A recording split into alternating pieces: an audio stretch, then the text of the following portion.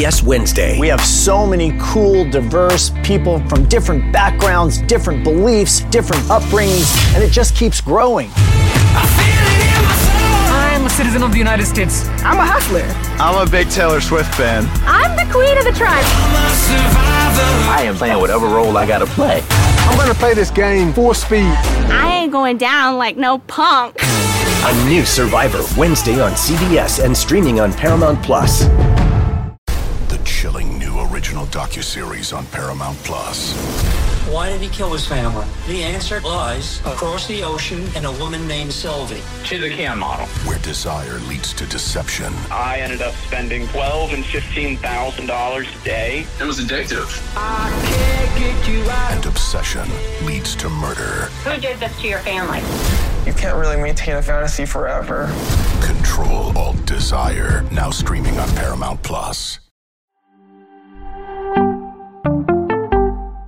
This is Fantasy Football Today from CBS Sports. What a play! Can you believe this? No, I can't. It's time to dominate your fantasy league. Off to the races, and he stays on his feet. This is going to go the distance. Now here's some combination of Adam, Dave, Jamie, and Heath. All right, what's up, everybody? Welcome in. It is Fantasy Football Today, and it is Thursday, and it's June 1st. Welcome to the show. I'm Adam Azer with Dave Richard. Heath Cummings unavailable today. Jamie Eisenberg unavailable today. We scraped the no, we didn't scrape the middle of the barrel for my God. What an intro. Dan Schneier. Dan Schneier is here at Dan Schneier NFL. What's up, dude? I'm like, man, the bottom of the barrel. At least you corrected yourself in the middle of that. Listen, those who the real meatheads of the show, and we're talking about meatheads before the show. Dave's getting back in the gym, lifting hard today. We debated if Adam's ever lifted a weight in his life. We're still not sure, but the real meatheads of F15 know that beyond the box score, there's some things. This is not the bottom of the barrel, okay? This is the middle of the barrel. I like how you corrected yourself. Adam, if he's the middle of the barrel, dare I ask who the bottom of the barrel is? No, we don't go to the bottom of the barrel. Bad for that one, Adam. We only go to the middle of the barrel on this show. Okay. There's no bottom of the barrel on Fantasy Football Today. So none of us are the top of the barrel. Oh, I didn't say that. I just said that, we only go none of us are the top of the barrel. We are all in the middle of the barrel. Anyway, okay. This is a pretty small barrel. We better call Basco Incorporated and find some bigger barrels. Today we're talking about bust-proof players. Dan and Dave each have 3 players. They're going to make the case that they are bust-proof, and the other person's going to have to make the case against that, make the bust argument for those players. And some of these guys are very high-end. Most of them are very high-end, and that should be the case, right? If you're talking about bust-proof players here, we're talking mostly first and second round picks. But Travis Kelce, is he bust-proof at 8? He'll be age 34 at one point. Saquon Barkley, is he bust-proof? Jalen Hurts, is he bust-proof? These are some of the players that we're going to talk about. In fact, let's start with one right now. Dave, why don't you start? Give me one of the 3 bust-proof players that you would like to talk about. Let's start with Jalen Hurts, because I think that I think that people have come around on him being a top 3 quarterback. There are some who believe that he is the number 1 quarterback in fantasy. And I can't say that that's a wrong opinion at all. We know what he's capable of doing with his arm. We know what he's capable of doing with his feet. We know that he's got an amazing receiving core, great offensive line. Here are some things that might be a little bit different for him in 2023. Number 1, as of now, I think the Eagles defense is still going to be very, very good. One of the top 3 DSTs in the league. In fact, they are my number 1 DST, but they're going to be younger than they were last year. And I can't help but think that maybe they bend just a little bit more than 2022 Philadelphia defense did. If that's the case, we're looking at more competitive games for Jalen Hurts, which means he's not going to be handing off in the fourth quarter. He's not going to be taking a passive approach. He will be in the thick of it, and he will be putting up some fantasy points that way. The other thing that's different in 2023 is that Miles Sanders is gone. And Sanders, for whatever it's worth, did score double-digit touchdowns last year. If he's gone, are we counting on DeAndre Swift or Rashad Penny or Kenneth Gainwell, and maybe even as a trios tag team to replace those touchdowns? I'm not sure that they will. So we might see even more touchdowns from Jalen Hurts in 2023 on the ground. And we already know that he's doing a lot through there. In fact, he averaged 17.9 fantasy points per game on his passing alone last year. So even if he doesn't run for more touchdowns and he doesn't run as much as before, okay, he's not hitting that 30-point ceiling that we'd love to see him get. And some weeks that 30-point ceiling is more like a 40-point ceiling.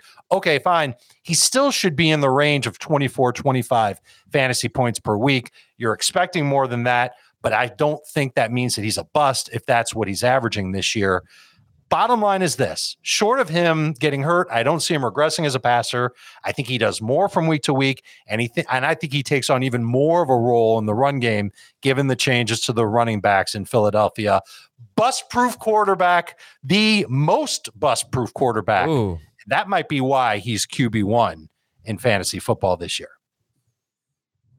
Okay, Dan, you have to make the argument that he is actually not bust-proof, that Jalen Hurts is not bust-proof. Also, I think more interesting is what Dave said at the very end there, that he's the most bust-proof. So I think when you compare to Allen and Mahomes, I'm interested to see why Dave went that route. But what do you have to say, Dan?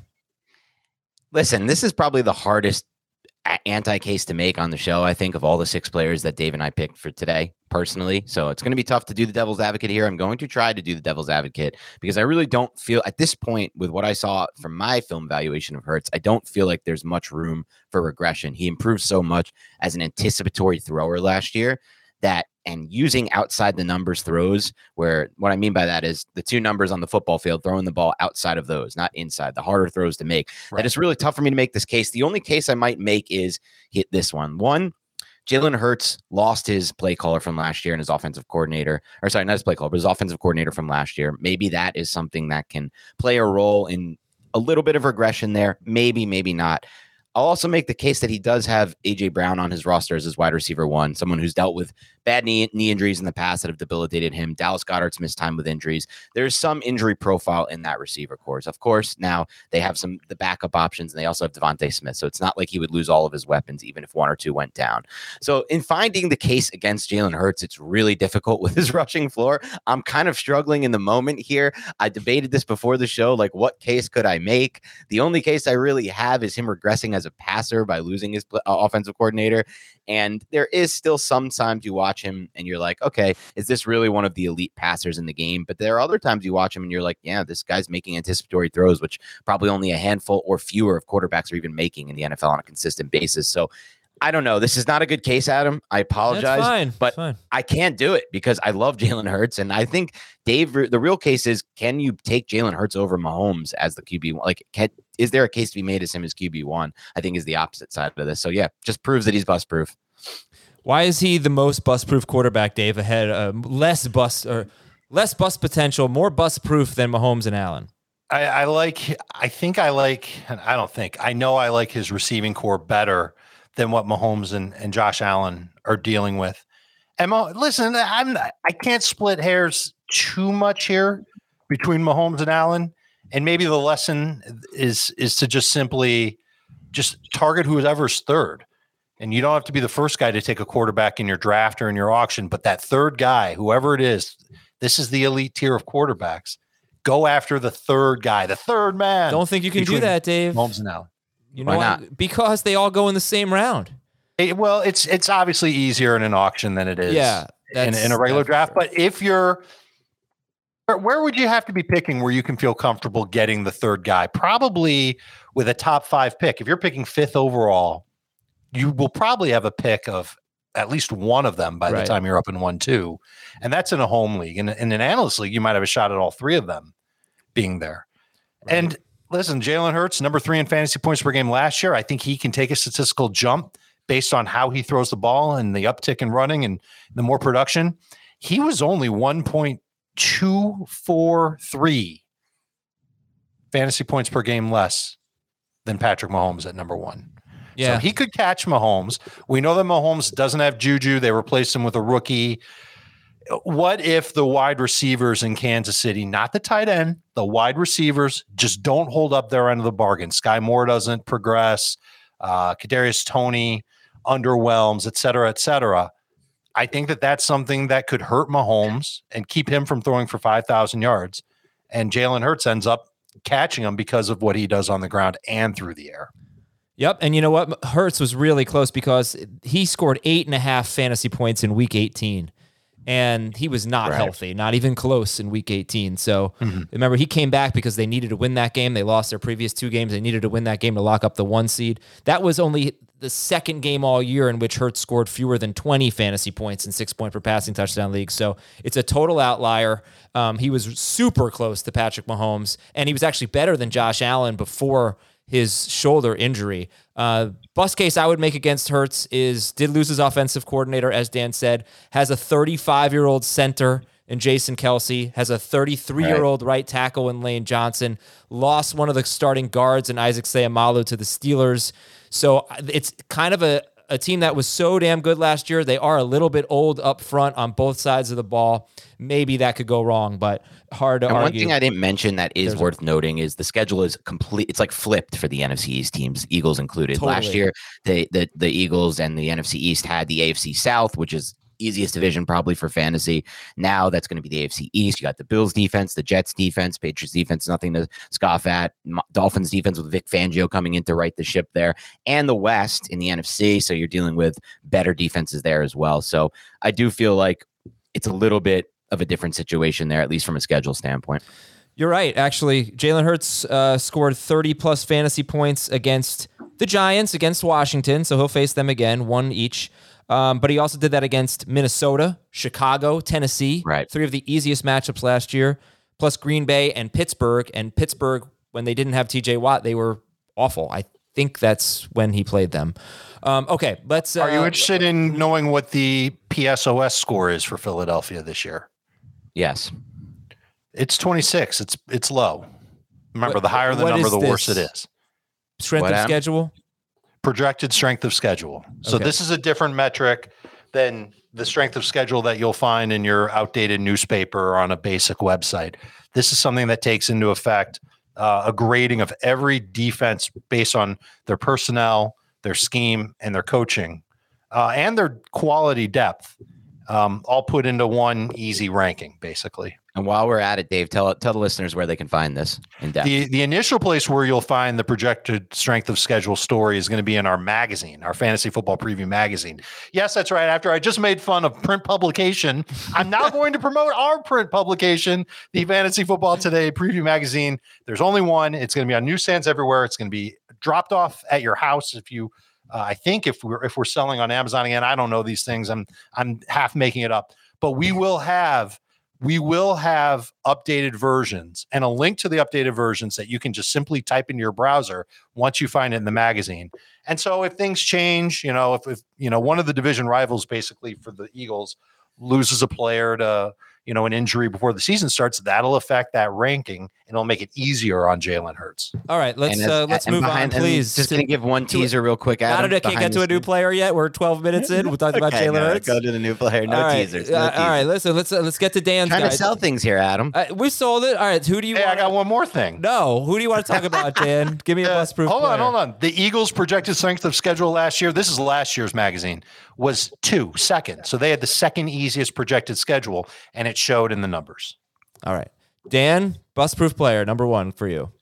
Yeah, I'm going to start off with Joe Burrow, quarterback Bengals. So for me with Burrow, it's really just comes down to a few things. I'll start with the number 1 thing from a schematic standpoint. He's gone through that period we saw briefly with Mahomes and then briefly, I thought, with Burrow, where defenses are playing 2 high shells against him, basically just saying, we're trying to take everything away from you big play-wise, see what you can do to beat us.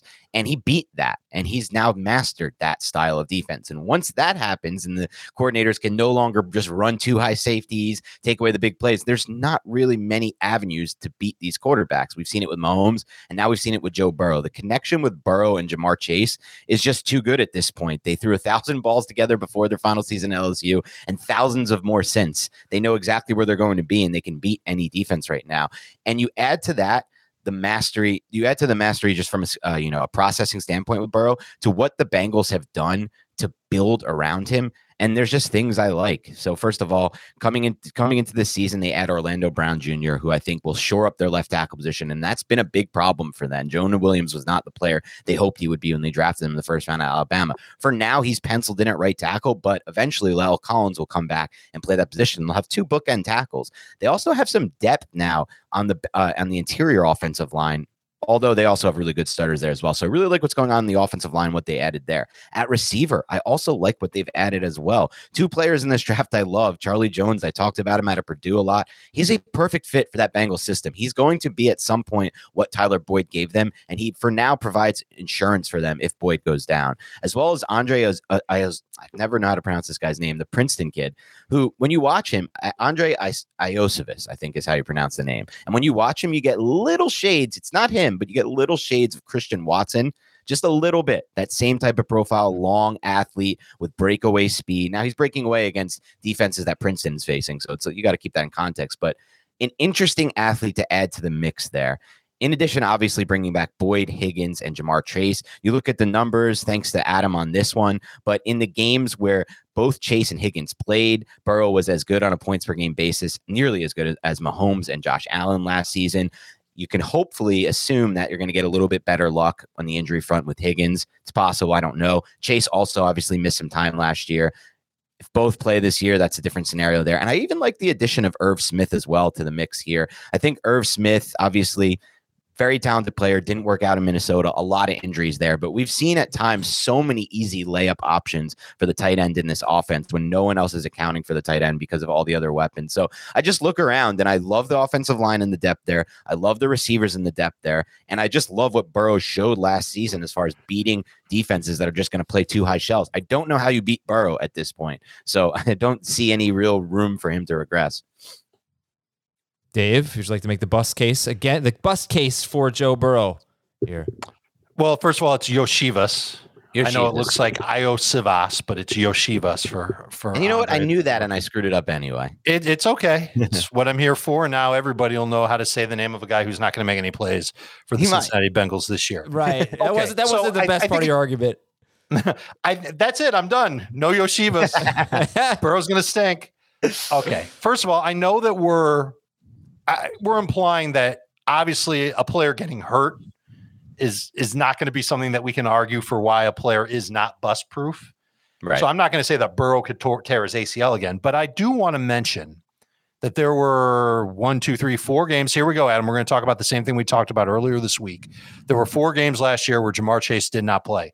In those 4 games, Burrow was over 21 point. He had more than 22 fantasy points, 6 point per passing touchdown leagues, 1 time in those 4 games. There were 3 other games, Adam, where T. Higgins either barely played.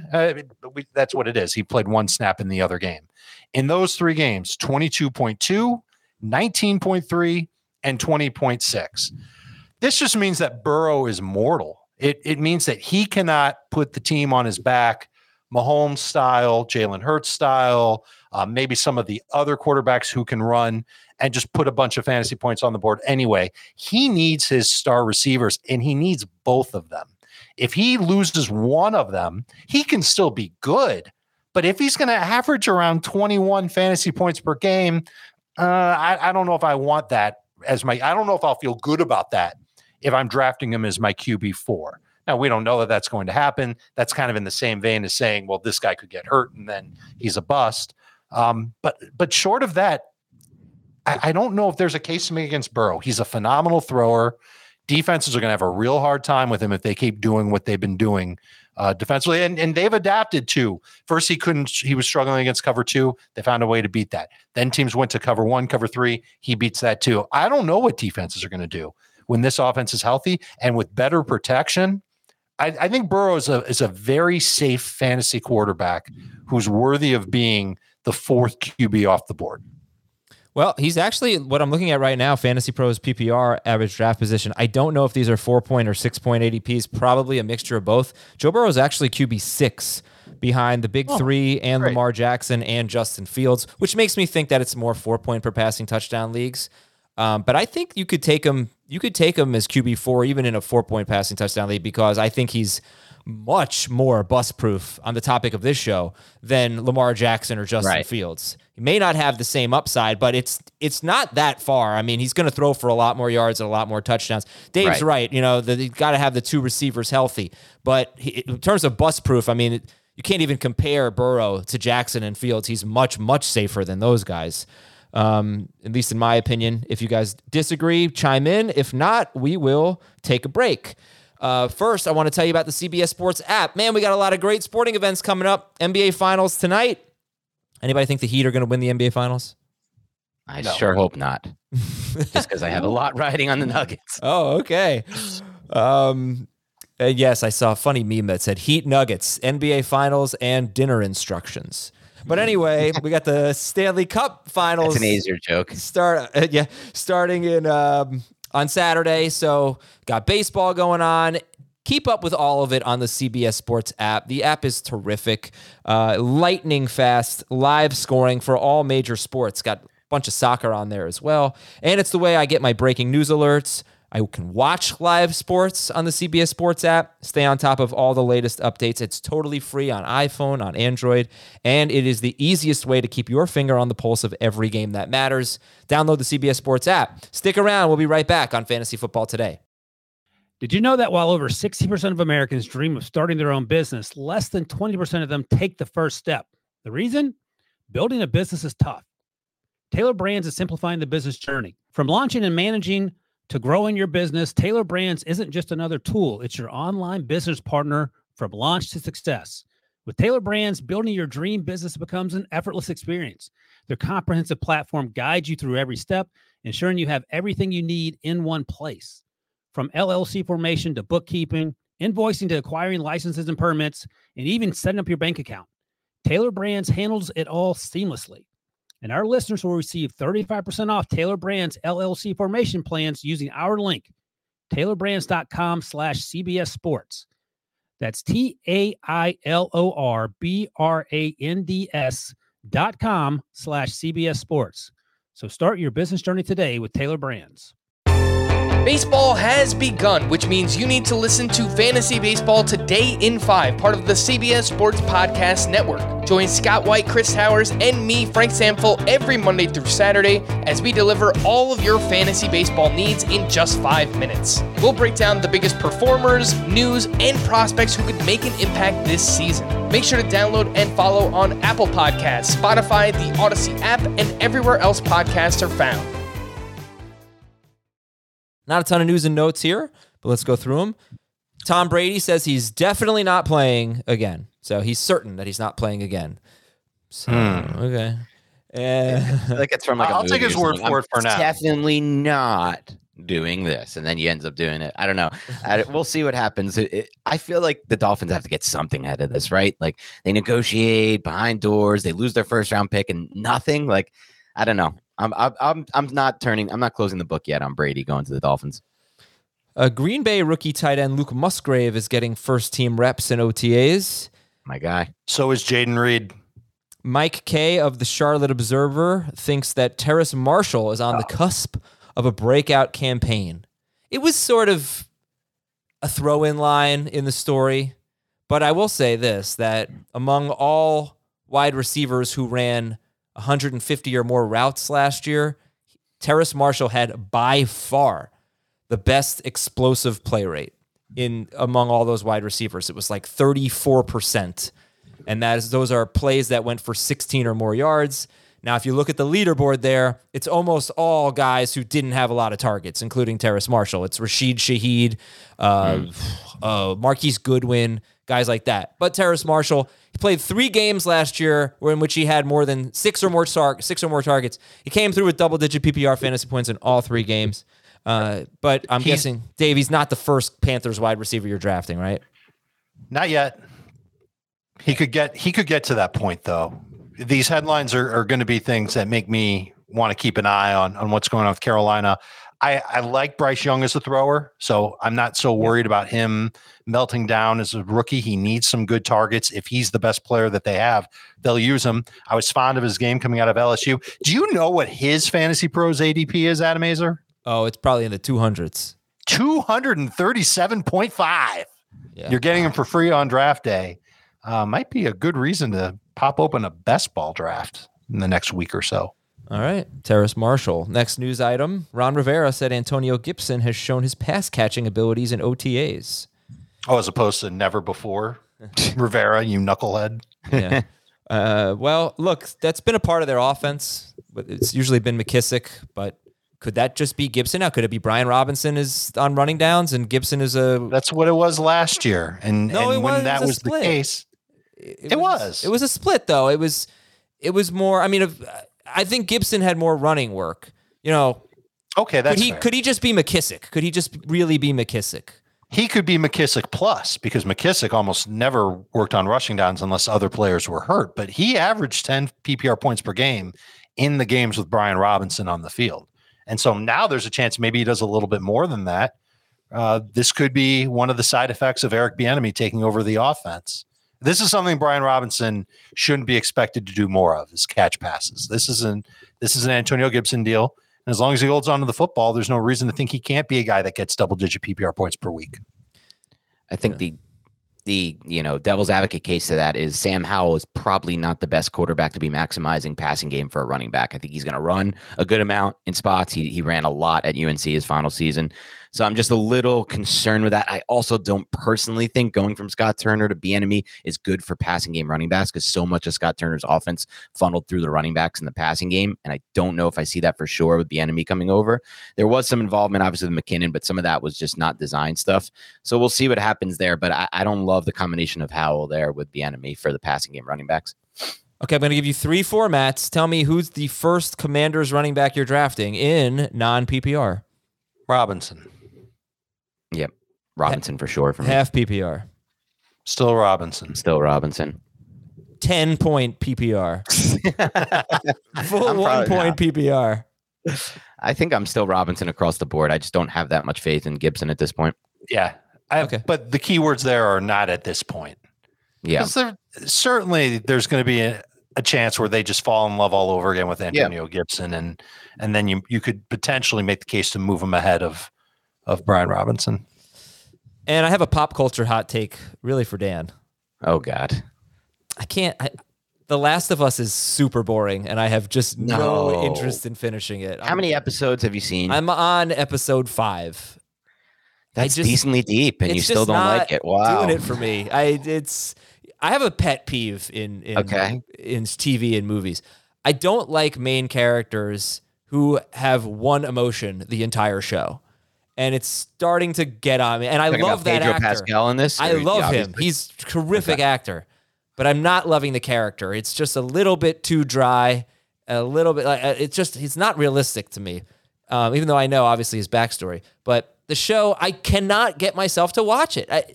I watched one episode of Mayor of Kingstown. That show gripped me like 10 times more than The Last of Us. If I'm going to watch a show, it's going to be that. So that's my pop culture hot take. The Last of Us, don't think I'm going to finish it. Don't really want to.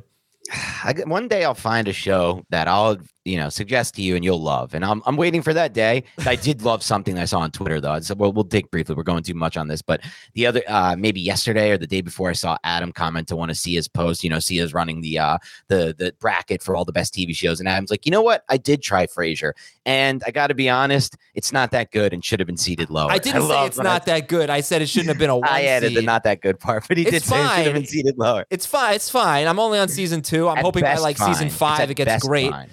But all right, let's talk more about our bust-proof players here. You heard about Jalen Hurts from Dave, Joe Burrow from Dan. So let's get some non-quarterbacks here. And how about a couple of running backs who are going in the first round? Dave, you say Austin Eckler is bust-proof. Also, don't sit there and say, oh, well, first-round running back, of course they're bust-proof. That's definitely not the case. Plenty of first-round running backs have been busts year after year, including the number 1 overall player last year, Jonathan Taylor. But Austin Eckler, at 28 years old, you're going to say he is bust-proof. I am. And the caveat is that I would have told you last year, and I might have told you last year, that Jonathan Taylor is completely bust-proof, and he ended up being a bust last year. injury played a huge role. He suffered a high ankle sprain early in the season. And we've said this before, the high ankle sprain is a death knell on a fantasy player's production, and it's hard to bounce back from that, at least within the next couple of weeks. Let's move to Eckler. I think he's the least or the most bust-proof among running backs. I think that he's the most likely to continue churning out huge production. What is that huge production? Over 20 PPR fantasy points per game each of the last 2 years. Name me a running back that has averaged over 20 PPR points per game over the last 2 years. Don't even try. You can't do it. There isn't one. The closest one is actually Derrick Henry, who was at 19.1 last year. In your face for everybody that's like, you need a ton of targets to do it. Derrick Henry says no way. But Eckler did it, and it's because he had a ton of targets. Absolutely nothing has been added to the Chargers running back room this offseason. We were worried about that. And that means they're going to try and put Joshua Kelly in the secondary role. Maybe Isaiah Spiller gets another chance. But I'd be surprised if either of those guys takes away more work than any running back has over the last 3 seasons from Austin Eckler. And I just love that Kellen Moore is the play caller now. They've got a guy who's going to be aggressive and probably throw. I was going to make the case that he's going to throw even more. That's probably not going to happen. He's going to throw a little bit less. Or call pass plays a little bit less. And even with Quentin Johnson being there, I don't think Johnson takes away from Eckler. And he's still going to have all the major high-value roles that we want in a fantasy running back. And the cherry on top, he's 28. This guy gets out of bounds a lot. This guy goes down on the first tackle sometimes when he knows he can't get any extra yards. He's smart with his body, hasn't gotten hurt in each of the last 2 years. In fact, 3 of the last 4 years, he hasn't missed a game. The guy's bionic. Can't put him on the same level as Derrick Henry in that regard, but he's close to it, and he's catching more passes. He is the most bust-proof running back that you can get in fantasy this year. Mm-hmm. Go ahead, Dan. You guys just jump right in after that. Go ahead. Strong case. But I think if I'm going to focus on a devil's advocate, and I also am a fan of Eckler this season from a value standpoint, if I'm going to focus on the devil's advocate side of this and the things that could kind of slow him down, the first one I'm going to touch on is just it's just the pure idea of touchdown regression here, right? Because Eckler obviously had a lot of touchdowns last season, a little more than his typical norm there, and honestly high compared to the rest of the NFL at that position. Now, this season, they add Quentin Johnson to the mix, a first-round wide receiver. And is it possible that with a change in offensive coordinator with Kellen Moore, we could see a different style of offense in the red zone, or not even a different style, but just a different funneling of the targets and the touches in the red zone. And that could potentially take away from some of Eckler's touchdowns, which led to a lot of points, especially now that you add Quentin Johnson to the mix, who can potentially be a red zone threat. I'm still, remain to be seen on that. He's a big player, but he doesn't really play like a big receiver. But I still think, on the crossers and on the mesh type concepts, he's going to be a big body who can get open underneath. So we'll see what happens there. I would also say that the addition of Quentin Johnston and Kellen Moore to the mix could change the overall target volume. That's the second thing that would be my concern there for Austin Eckler. I think Adam did a good job breaking this down in the notes, but he averaged a career low in yards per catch last season, Austin Eckler, and an ADOT. Those are 2 receiving stats that have been related, according to Adam. And I think that's something interesting to note, especially when you look at... For him. I'm sorry? Related for him. For He's had super low ADOTs, like negative ADOTs. Basically, he's had low yards per catch. When they're throwing to him across the line of scrimmage, then it's fine. But yeah, I have more to say about this, but go ahead. I do apologize for trying to mansplain an Azer stat. No one should ever do that. But anyway, that stat included, as well as Kellen Moore just in general is not really an offensive coordinator that's called a very pass heavy to the running backs type game scripts. He's been 24th and 23rd in RB targets twice as an offensive coordinator with Dallas. And with the added weapon in Quentin Johnston, I think there's a chance this offense goes a little bit differently in 2023, takes that next step. If we're all expecting Justin Herbert to take the step that we are expecting and this passing game to be more intermediate based and more downfield based and vertical oriented, then if that all happens, I think there's going to be fewer targets for Austin Eckler. I think that's where the touchdown regression, it is what it is, but the passing game involvement, he had 127 targets last year. That just doesn't seem to me like that's going to repeat this season. No, and you left out something about Kellen Moore, though, is that, yes, he was 4 seasons as Cowboys coordinator, and in 2 of those seasons, the Cowboys were 23rd and 24th in RB targets. The other 2 seasons, they were 13th and they were 9th. I thought that's how you do the Aizer stat. No. You pick and choose and you cherry pick and you find the ones that fit your narrative. Absolutely not. That's not. Those are Schneier stats. But in terms of the targets, 127 targets in 17 games last year. 2021, when Keenan Allen and Mike Williams were actually healthy, he was on pace for 100 targets in 17 games. And in the 5 games in 2022 that Keenan Allen and Mike Williams were healthy, Eckler was on pace for 78 targets. So I do think he definitely benefited from those injuries. So if I were going to make a case against Eckler, it would be that he will see fewer targets. I do believe he will see fewer targets. 127 is crazy. As long as 2 of the 3 wide receivers, if we include Quentin Johnston, stay healthy, he'll see fewer targets. And the touchdowns, I mean, it's actually been 2 years in a row. He scored 20 total touchdowns in 2021. He scored 20. Yep. He scored 18 in 2022. Honestly, Dave, that's the only thing. If somehow he loses his goal line role, then I guess but I do not see that happening at all. So he'll have fewer catch. He's just so involved, though. I mean, he'll be fine. He's pretty bust-proof in full PPR. In non and half PPR, I think it's different, though, Dave. I don't know. I agree. In non and half PPR, is he even a top 5 pick in non PPR? I would say no. Like, I think that's where you could pivot to Derrick Henry, because it's hard to imagine him having the type of touchdown production a 3rd year in a row, north of 15. I think if you expect him to have around 14 touchdowns, let's just call it that total, I think he can get you there. But he could exceed it. What's really slowing him down from doing it? I don't really know if there is one other than the receiving core, maybe staying healthy, Quinn Johnson playing a bigger role. The only reason why I don't have Eckler, this is funny, as the number 1 guy is because I was reminded last year. I went on a video show last year and told them that I liked Taylor as my number 1 guy. And they said, you can't do that. He was the number 1 running back last year. Guys never, ever repeat. And Eckler was the number 1 fantasy running back on a PPR per game basis last year. So just on that stat alone, I put McCaffrey ahead of him. But if you don't believe in that stat, or if you think that Eckler is good enough to do it, then Eckler should be your number 1 running back in your rankings. When was the last time it happened? Was it LaDainian Tomlinson? No, yeah, we did this. It's Gurley. It was Todd Gurley. It was Gurley. Okay, yep. The back-to-back Gurley years. I knew, remember, in the mid-2014. The forgotten superstar for fantasy football, Todd Gurley. Okay, we got 3 more names here, and let's speed it up a little bit. Okay. Saquon Barkley, another first-round running back. Dan, you are making a bust-proof case for Saquon Barkley.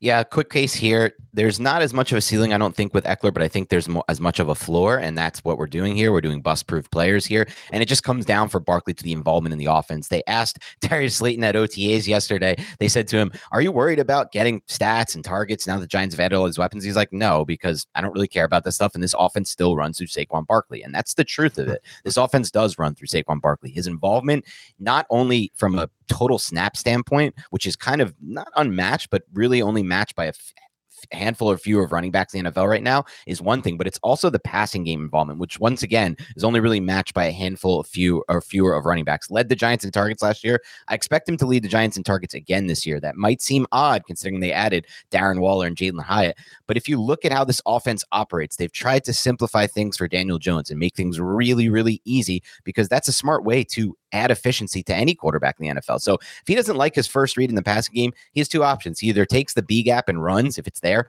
or he hits the flare route to Saquon Barkley, which is always there. And then worst case scenario, you get Saquon Barkley one-on-one in space. I don't see why he's going to go away from that this year. It was a source of very easy yards last year, was a source of big plays at times when Saquon Barkley made someone miss. So I still think he's going to be a big part of the progression in the passing game with those flare routes. And that doesn't even go into the potential for him to kind of work more in the passing game. We saw some flashes in the screen game last year. We also saw some flashes when they lined him up outside in the slot. And I think that's something they're going to try to build on as well with the second year in the system for Barkley. Obviously, all this is contingent on him signing with the Giants and playing under the franchise tag. I think he'll get a multi-year deal or play under the tag. I don't think he's sitting out this season. I just don't really foresee any of that happening. So the involvement here is matched by very few running backs at this point. Like, if you look at Eckler's obviously in the mix, but so few running backs are getting that percentage of snaps and that kind of involvement in the passing game. Obviously, you look at some of the negatives here. His explosives went down a little bit. Adam brought it up. He had 5 carries of 29 yards in his first 5 games, then went through that lull and then really didn't have another long carry until until the playoff game. But I don't know if he's the same kind of explosive player that has RB1 or RB2 potential anymore. But we're talking about bust-proof players. And when you have that kind of volume and involvement in the passing game and in the red zone, where, there is some thoughts like, oh, maybe they brought in Waller, Hyatt, they can throw more in the red zone. I don't know if that's the case. They did so much of their success in the red zone was via Saquon Barkley running the football. And I think that's a big part of his game. He's a really tough runner in the red zone. He's a powerful back. He gets behind his pads in the red zone. He's 230 pounds and he can kind of force his way through or leap over the defender. So I still think he's going to have double-digit touchdowns with a big involvement in the passing game and a lot of snaps overall. That to me is a bust-proof type player. So Dan already mentioned the first thing.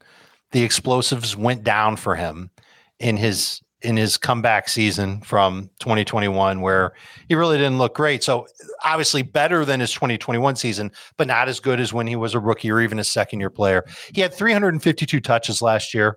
What happened the last time he had over 300 touches? He came back in his second season, and he was still really good for fantasy on 269 touches in 13 games. Over 1,400 total yards, 8 touchdowns, 1 fumble, still a must-start type of fantasy running back.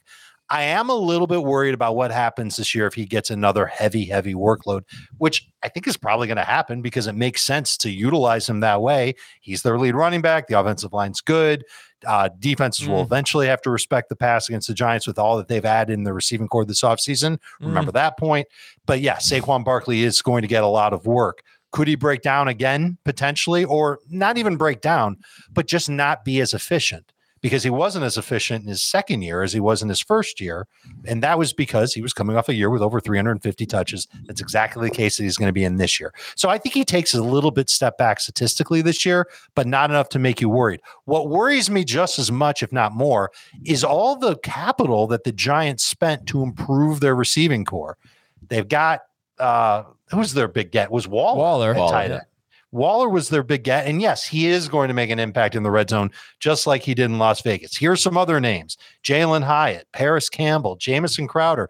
Individually, they don't mean much for fantasy. Collectively, those are 3 new guys joining a receiving core that dealt with a lot of injured players who are coming back, like Sterling Shepard, and Wan'Dale Robinson will eventually make his way back. Now they've got a deep group. There has to be a reason why the Giants went so crazy to add pass catchers. It could be as simple as, all right, we didn't really like all the guys that we had last year. We only had one good perimeter receiver in Hodgins. We didn't really get that slot receiver that we wanted. Darius Slayton is just okay. We just need more competition there and more explosiveness there. That's fine, but they're going to utilize that. And so maybe my concern about getting a ton of touches for Saquon is being overstated, because they might throw the ball a little bit more with all these fun receivers that they've added to their group. That does mean fewer touches theoretically, and it might not be much. It could be 2 per game for Saquon Barkley. I think he's going to be good for about what he was in his second season, maybe 9 touchdowns, 10 touchdowns. He could get there. I don't want to short him there. But I do think that the chance of him being, like you said, Dan, RB1 or RB2, yeah, I don't know if I see it. It's one of the reasons why I kind of like Bijan Robinson better. Couple things about that 2019 season. 2018, Barkley was the best running back in fantasy as a rookie. 2019, he hurt his ankle and he missed some time. High ankle sprain. Yeah, high ankle sprain. There it is. Right. And when he came back, he hurt his ankle again, and it was a different injury.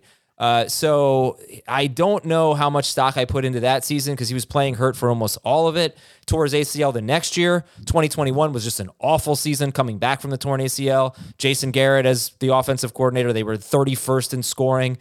Last year was a lot better. But if I'm making a bust case for Barkley, it's simple. He has not been an elite running back since his rookie season.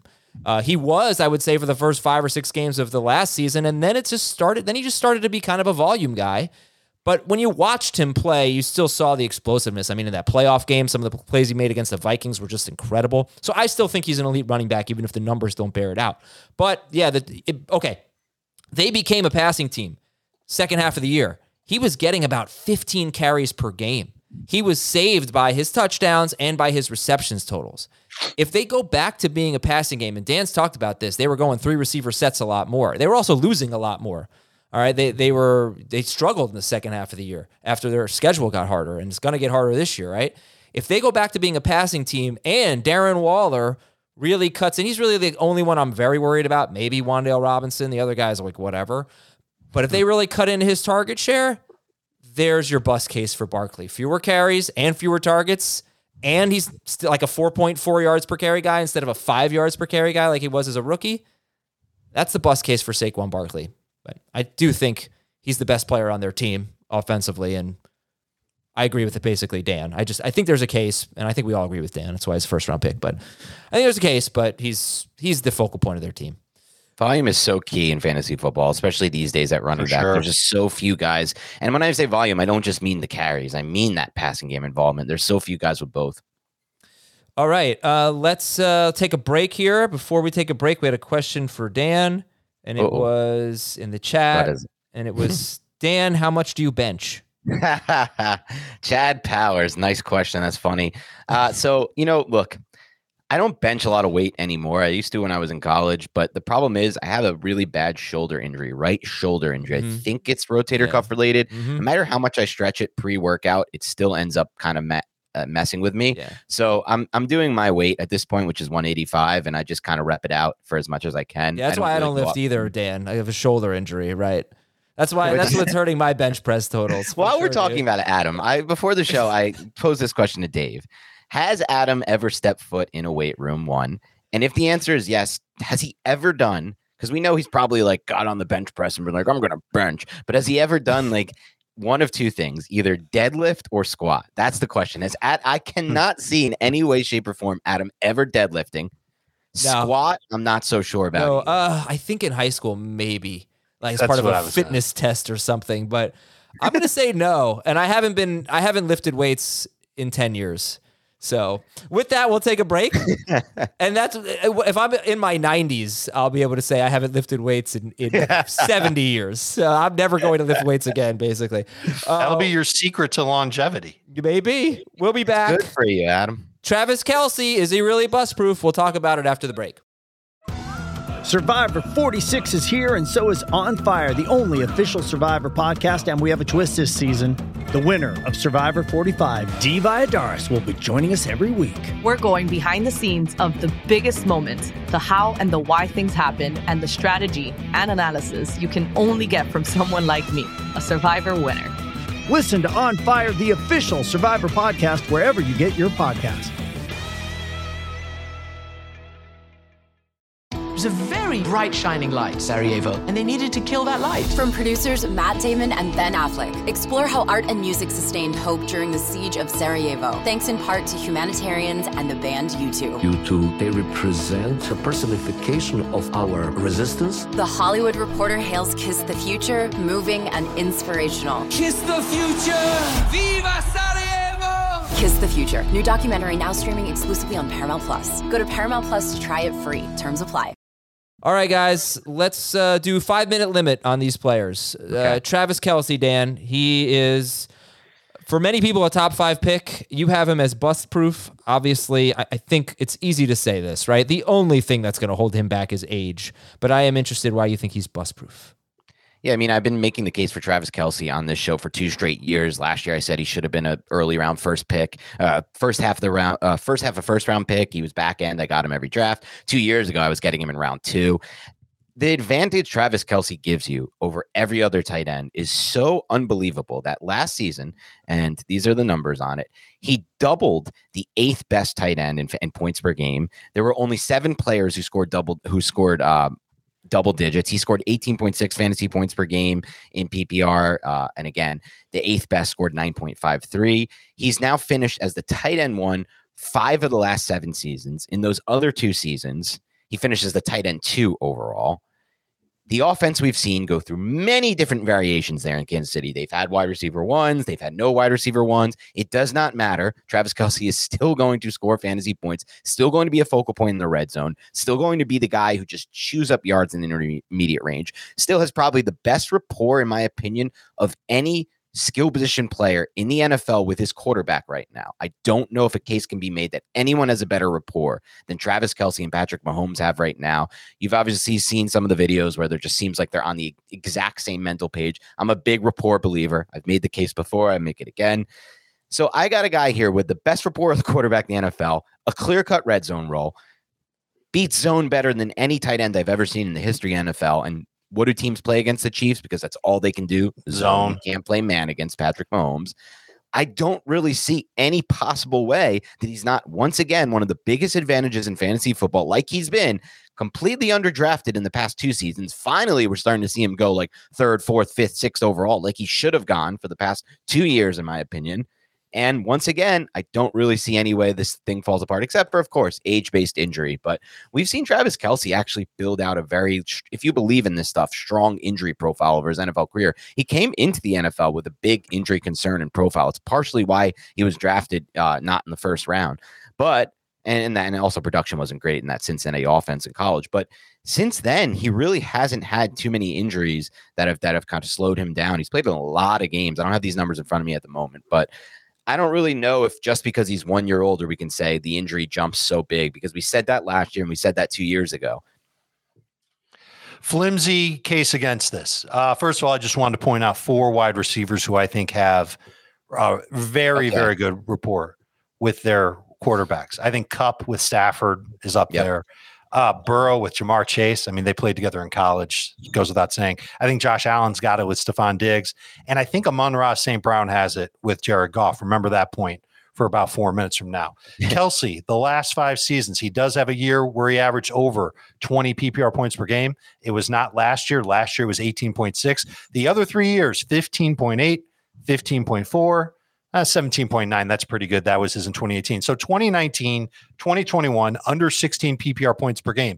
My question would be, if your quarterback that you take tight end that you take in the first round only gives you 15 and a half, 15 and 3/4 PPR points per game, is that a win or a loss?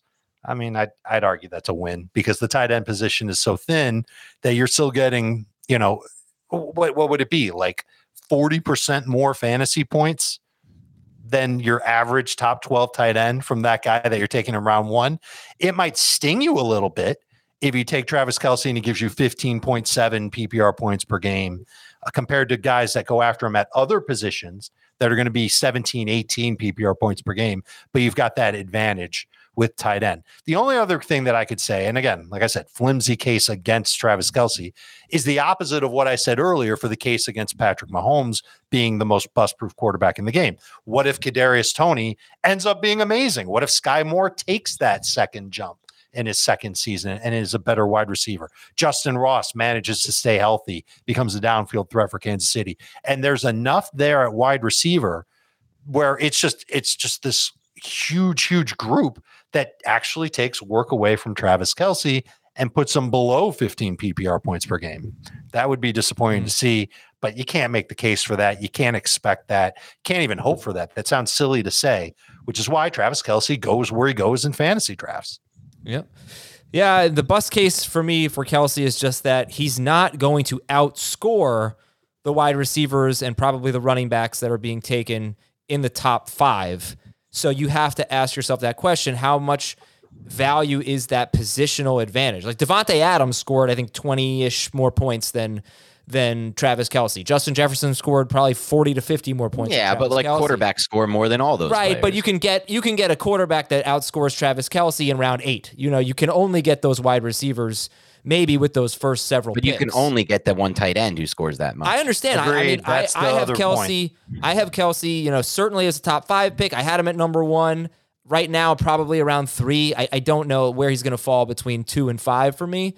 But, you are losing fantasy points when you take him. You're losing raw fantasy points, but I think until you roster Kelce, and for those of you who have, and I know you guys both have on some teams, you finally see on the week-to-week basis, like, what a difference it makes when your opponent's streaming some random tight end who scores 2.3 that week and has 1 catch, and you're just firing out 15, 16, 18, 20, and gaining that 17-point advantage on a weekly basis. Okay, let's go to Amon-Ra St. Brown, our last guy we'll talk about today.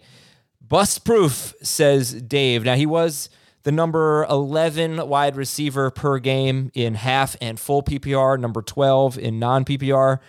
Azer stat, though, if you take out 2 games in which Amon-Ra St. Brown barely played, weeks 5 and 7, he was kind of a decoy in week 7, got hurt in week 5. And he would have been around wide receiver 6 to 8, depending on the format, and he would have been better than CeeDee Lamb on a per-game basis. And Dave, you say Amon-Ra St. Brown is bust-proof. Even when Jameson Williams comes back, even with the addition of Sam Laporta, even Marvin Jones coming back and Jahmyr Gibbs being in Detroit, I think he's on lock as the top target getter in the Lions offense. And as interesting as the run game is going to be with Gibbs and David Montgomery, I don't think the Lions' identity is going to stick with being just run first, run focused. I think that they actually love Jared Goff and they want to have him throw the football. And just the whole narrative on Jared Goff has changed. And I think St. Brown's part of the reason why. They've been on the same page really for 2 years now. And it's been the second half and the last third of his seasons where he's really been at his best. Adam, you mentioned that he was basically a decoy or a non-factor in weeks 5 and week 7 last year. How about his last 9 games with Detroit last year? 18.2 PPR points per game. That's on the same level as, I'm looking to see, there actually wasn't anybody close to that specific level. He would have been wide receiver 7 on that pace of 18.2 PPR points per game. You are almost certainly drafting St. Brown after the 7th wide receiver in your drafts. And then in 2021, he was a rookie. No one knew who he was, yet there he was starting with the Lions offense in their first preseason game. And he was ditching guys in coverage then. I was there. I watched it. It was pretty incredible. I just didn't think that there would be enough there for him. And it really didn't show up till the last 6 games of the season when he averaged 24.6 PPR points per game. No chance he's getting there. There are just too many mouths to feed in that offense. But that 18 PPR point range, I think he's there. And even with everybody else playing a role in Detroit, I just think St. Brown's the guy who's going to remain open the most in that short area field. And that's where Goff tends to gravitate toward. He knows he's going to have option routes on lock with St. Brown. They can change plays at the line of scrimmage based on the defense that Goff is seeing. Goff is certainly smart enough to see that. And I think St. Brown's just going to continue to be his guy. You can draft him in round 3 and have a bust-proof wide receiver on your fantasy squad. Yeah, this is a tough case to make against because St. Brown, as Dave knows, we've discussed in the past, I'm very high in St. Brown. I'm on team rapport, and like Dave mentioned, I think he made a good point. He's top 5 in quarterback receiver rapport right now with Goff to St. Brown. I also I'm on team layup throws. If you can find somebody in your offense who can give you those layup throws, as I call them, which are just the ball snapped and within 2 seconds, a guy's open and you can get the football to him and you can move the chains. You're going to take those a lot as a quarterback because you need those. You can't just take everything downfield. All of that, I think, remains the same for Goff and St. Brown this year. I guess the only bust case I could make to kind of devil's advocate this would be potential for an evolution in Ben Johnson's offense there and maybe to some degree in Jared Goff's game. Now, this is tougher case to make with Jameson Williams not playing the first 6 games. If Jameson Williams was playing, or once he gets back in the mix, maybe you can think about for the fantasy playoffs, things start to trail off a little bit for St. Brown. If Jameson Williams can be the player that I think he can be from a talent standpoint, we start to see more vertical oriented throws. We start to see more of those deep crossers, which I know Jameson Williams is going to run either to open up other parts of the offense or to get the football if he's getting open on those throws. And they're going to be more they're going to give the Lions, if they make those attempts, a better chance at explosive plays, which maybe they didn't feel like they get enough of last year. I don't know. Yeah. The other bust case would be Jahmyr Gibbs. Look, they wanted to get a running back involved in the passing game with DeAndre Swift. It didn't work out because they didn't want Swift on the field and he couldn't stay on the field and he wasn't running the ball the way they wanted him to when they gave him the football. If they believe that Jahmyr Gibbs can process the run game enough to the point where they can keep him on the field for the pass game, do they start to run that offense a little bit more through the running back in the passing game than they have? So the only way this changes is if the offense evolves to a different degree. But even if that's the case, we still have a quarterback who has a history of targeting these easy slot receivers. He did it with Cooper Kupp. Now he's found his Cooper Kupp in Amon-Ra St. Brown. So it's just a hard case to make. But that would be the one case that they open up the offense and kind of change how it run, where the volume goes. Amon-Ra St. Brown also had 3 catches, I believe, in which he was down inside the 2-yard line. Oh, yeah. So he could have had a better touchdown number, only 6 touchdowns on 146 targets for St. Brown. But I would say that if there's a bust case, it's that he's the only wide receiver in the last 3 seasons to finish top 8 with an ADOT lower than 8.5 yards. True. His was 6.5 yards. So what was Cooper Kupp's the 2 seasons ago it must have been high, I guess. Yeah, never mind. No, not 2 seasons. Cooper Kupp was 8.6 in 2021. That's one of the lowest ADOTs, and he was wide receiver 1. That's one of the lowest ADOTs of the top 8 receivers any of the last 3 years. But St. Brown was 2 yards lower than that. So he doesn't make plays. He's not a big play guy. He had one of the lowest explosive play rates among wide receivers with 50 or more targets. He was in the 70s. There were about 84 qualifying wide receivers there. He was in the 70s in explosive play rate. So he's just really relying on catches. He's not great so far on a per target basis. He's not great per catch. He's not great after the catch. He's fine. So that's the argument, is that, it's like a shorter area version of Keenan Allen.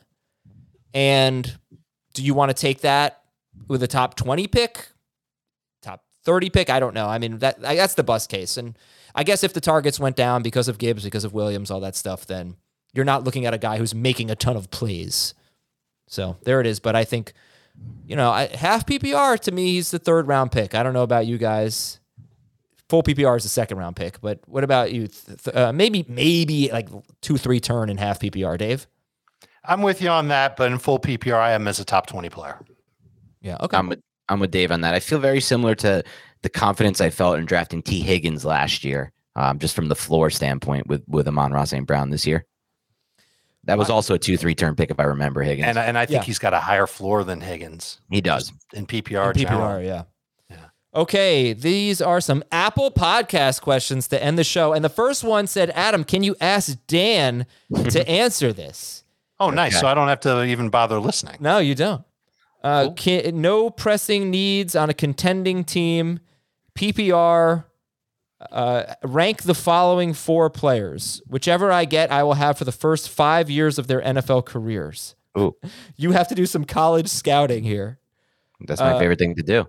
Emeka Egbuka from Ohio State. Oh, college scouting from from next year's class. Raheem Sanders, Zay Flowers, and Nick Singleton. Hey, I'm going to apologize ahead of time. I don't really look into the next year's class until about February of the next year. There's too much other stuff going on. So I don't really think I can give a good opinion on this because, my process is very thorough once we get to the actual draft, and I'm going to watch film on all of these players. But if I haven't watched the film yet, which I haven't on anyone really but Zay Flowers there, I just don't feel comfortable answering this. I'm sorry. Bad answer, but at the same time, a good answer. The only thing I'll say is I looked at some, even before I saw this question, I looked at some early mock drafts, and Ohio State in a lot of early mock drafts has 2 top 10 players, and they're both receivers. And Emeka Egbuka is the second one. So Marvin Harrison Jr. is the best receiver to come out in, I don't even know how Jamar long. Chase? He's a better prospect than Jamar Chase, without a doubt to me. And Jamar Chase is an amazing prospect. He's like a better version of that. All right, so Egbuka, I would say right now is a better prospect than Zay Flowers, but things could certainly change in a year. Yeah, I would think that, once I go through my film evaluations, this is a raw take, but I would think Flowers would be lowest on my list of those guys once I go through, but I have to watch those guys on tape to really know. All right, this is from Tyler Sharba from the City of Champions. New York City. He writes. Must be Miami this year. PGH, he writes. West Orange, New Jersey. Pittsburgh. Oh, Makes Pittsburgh. Sense. Pittsburgh. That's like an abbreviation for PG. Do they win championships there? I guess they do, actually. They did. Penguins, Steelers. Not the Pirates. Those are champion teams. It's Pirates more like win every year.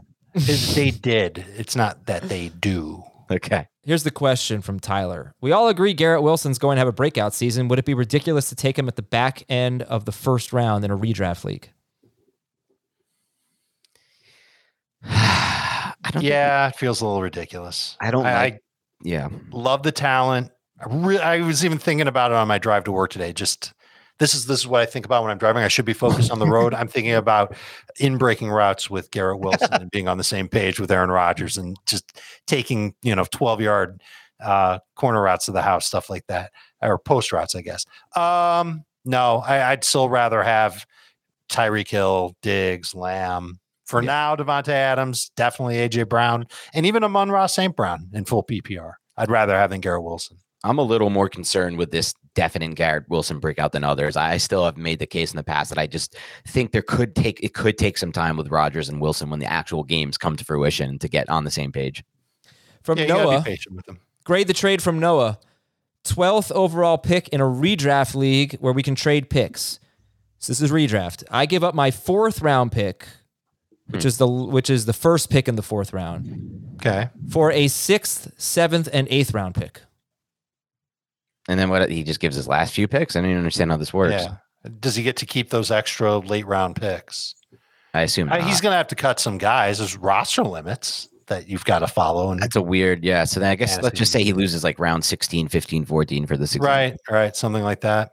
All right. So I would not do that trade. 37th overall pick for a 6th, 7th, and 8th round pick. there will come a moment during the training camp time of our podcasting where we'll say, all right, this is the spot in a draft where you're just going to hate what's left on the board. I don't think it's going to be at 37th overall. It might be really close to it. I'm thinking it's going to be right around 42nd overall. You're going to get to a point in your draft when you're there and you go, I really don't like anybody that's left. I don't feel good about taking Amari Cooper or Kyle Pitts or, the names that you'll look at and say, well, they have potential, but they could also absolutely stink. I think that 4th round pick, first pick in round 4 is still a really good pick. All right, this is from the Adam Azer Hair Club. Great trade. It's a small club. This is for the rookie. Did you get a haircut recently, Adam? I feel like when you get a haircut, it somehow looks like that. That is an extremely insulting comment. But that was terrific. Well done on your part. That is the meanest and funniest thing you've ever said to me. All right, grade this Anthony Richardson trade. It's rookie-only draft day trade, 12-team Superflex Dynasty. I traded my 2024 first-round pick, 2025 first-round pick, and Noah Fant.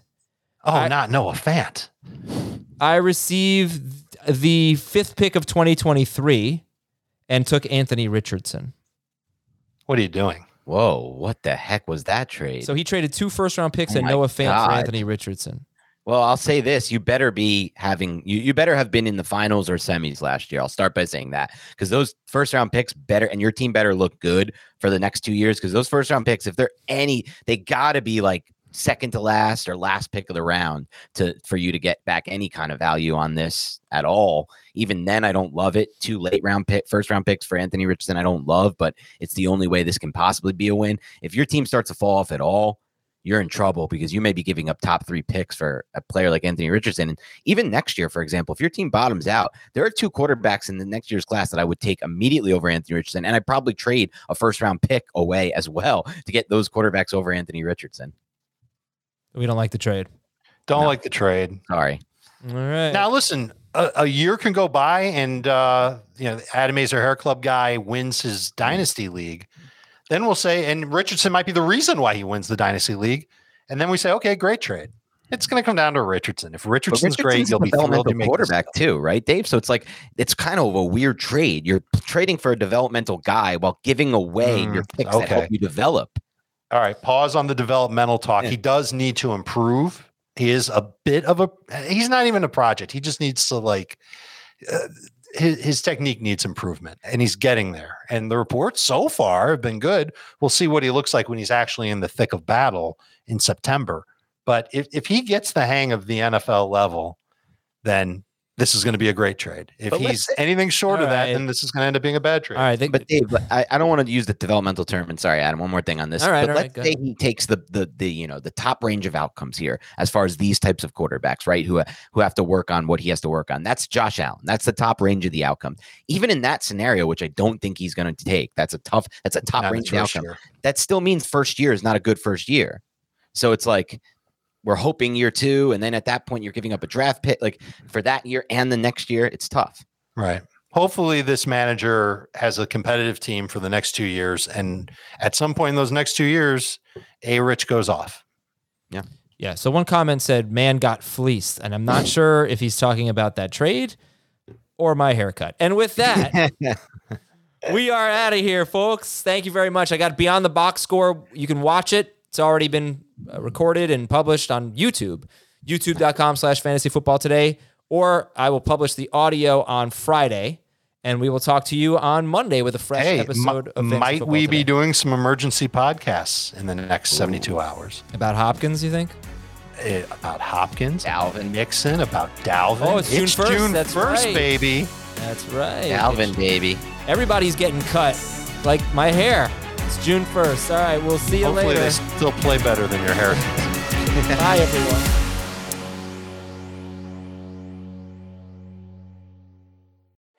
You can now relive the best moments of the UEFA Champions League 24/7. The UEFA Champions League channel is a new 24-hour streaming channel serving non-stop goals, highlights, and full match replays from the world's most prestigious club competition. Reminisce on your favorite moments, legendary players, and brilliant goals with the UEFA Champions League channel, streaming around the clock on Pluto TV and the CBS Sports app.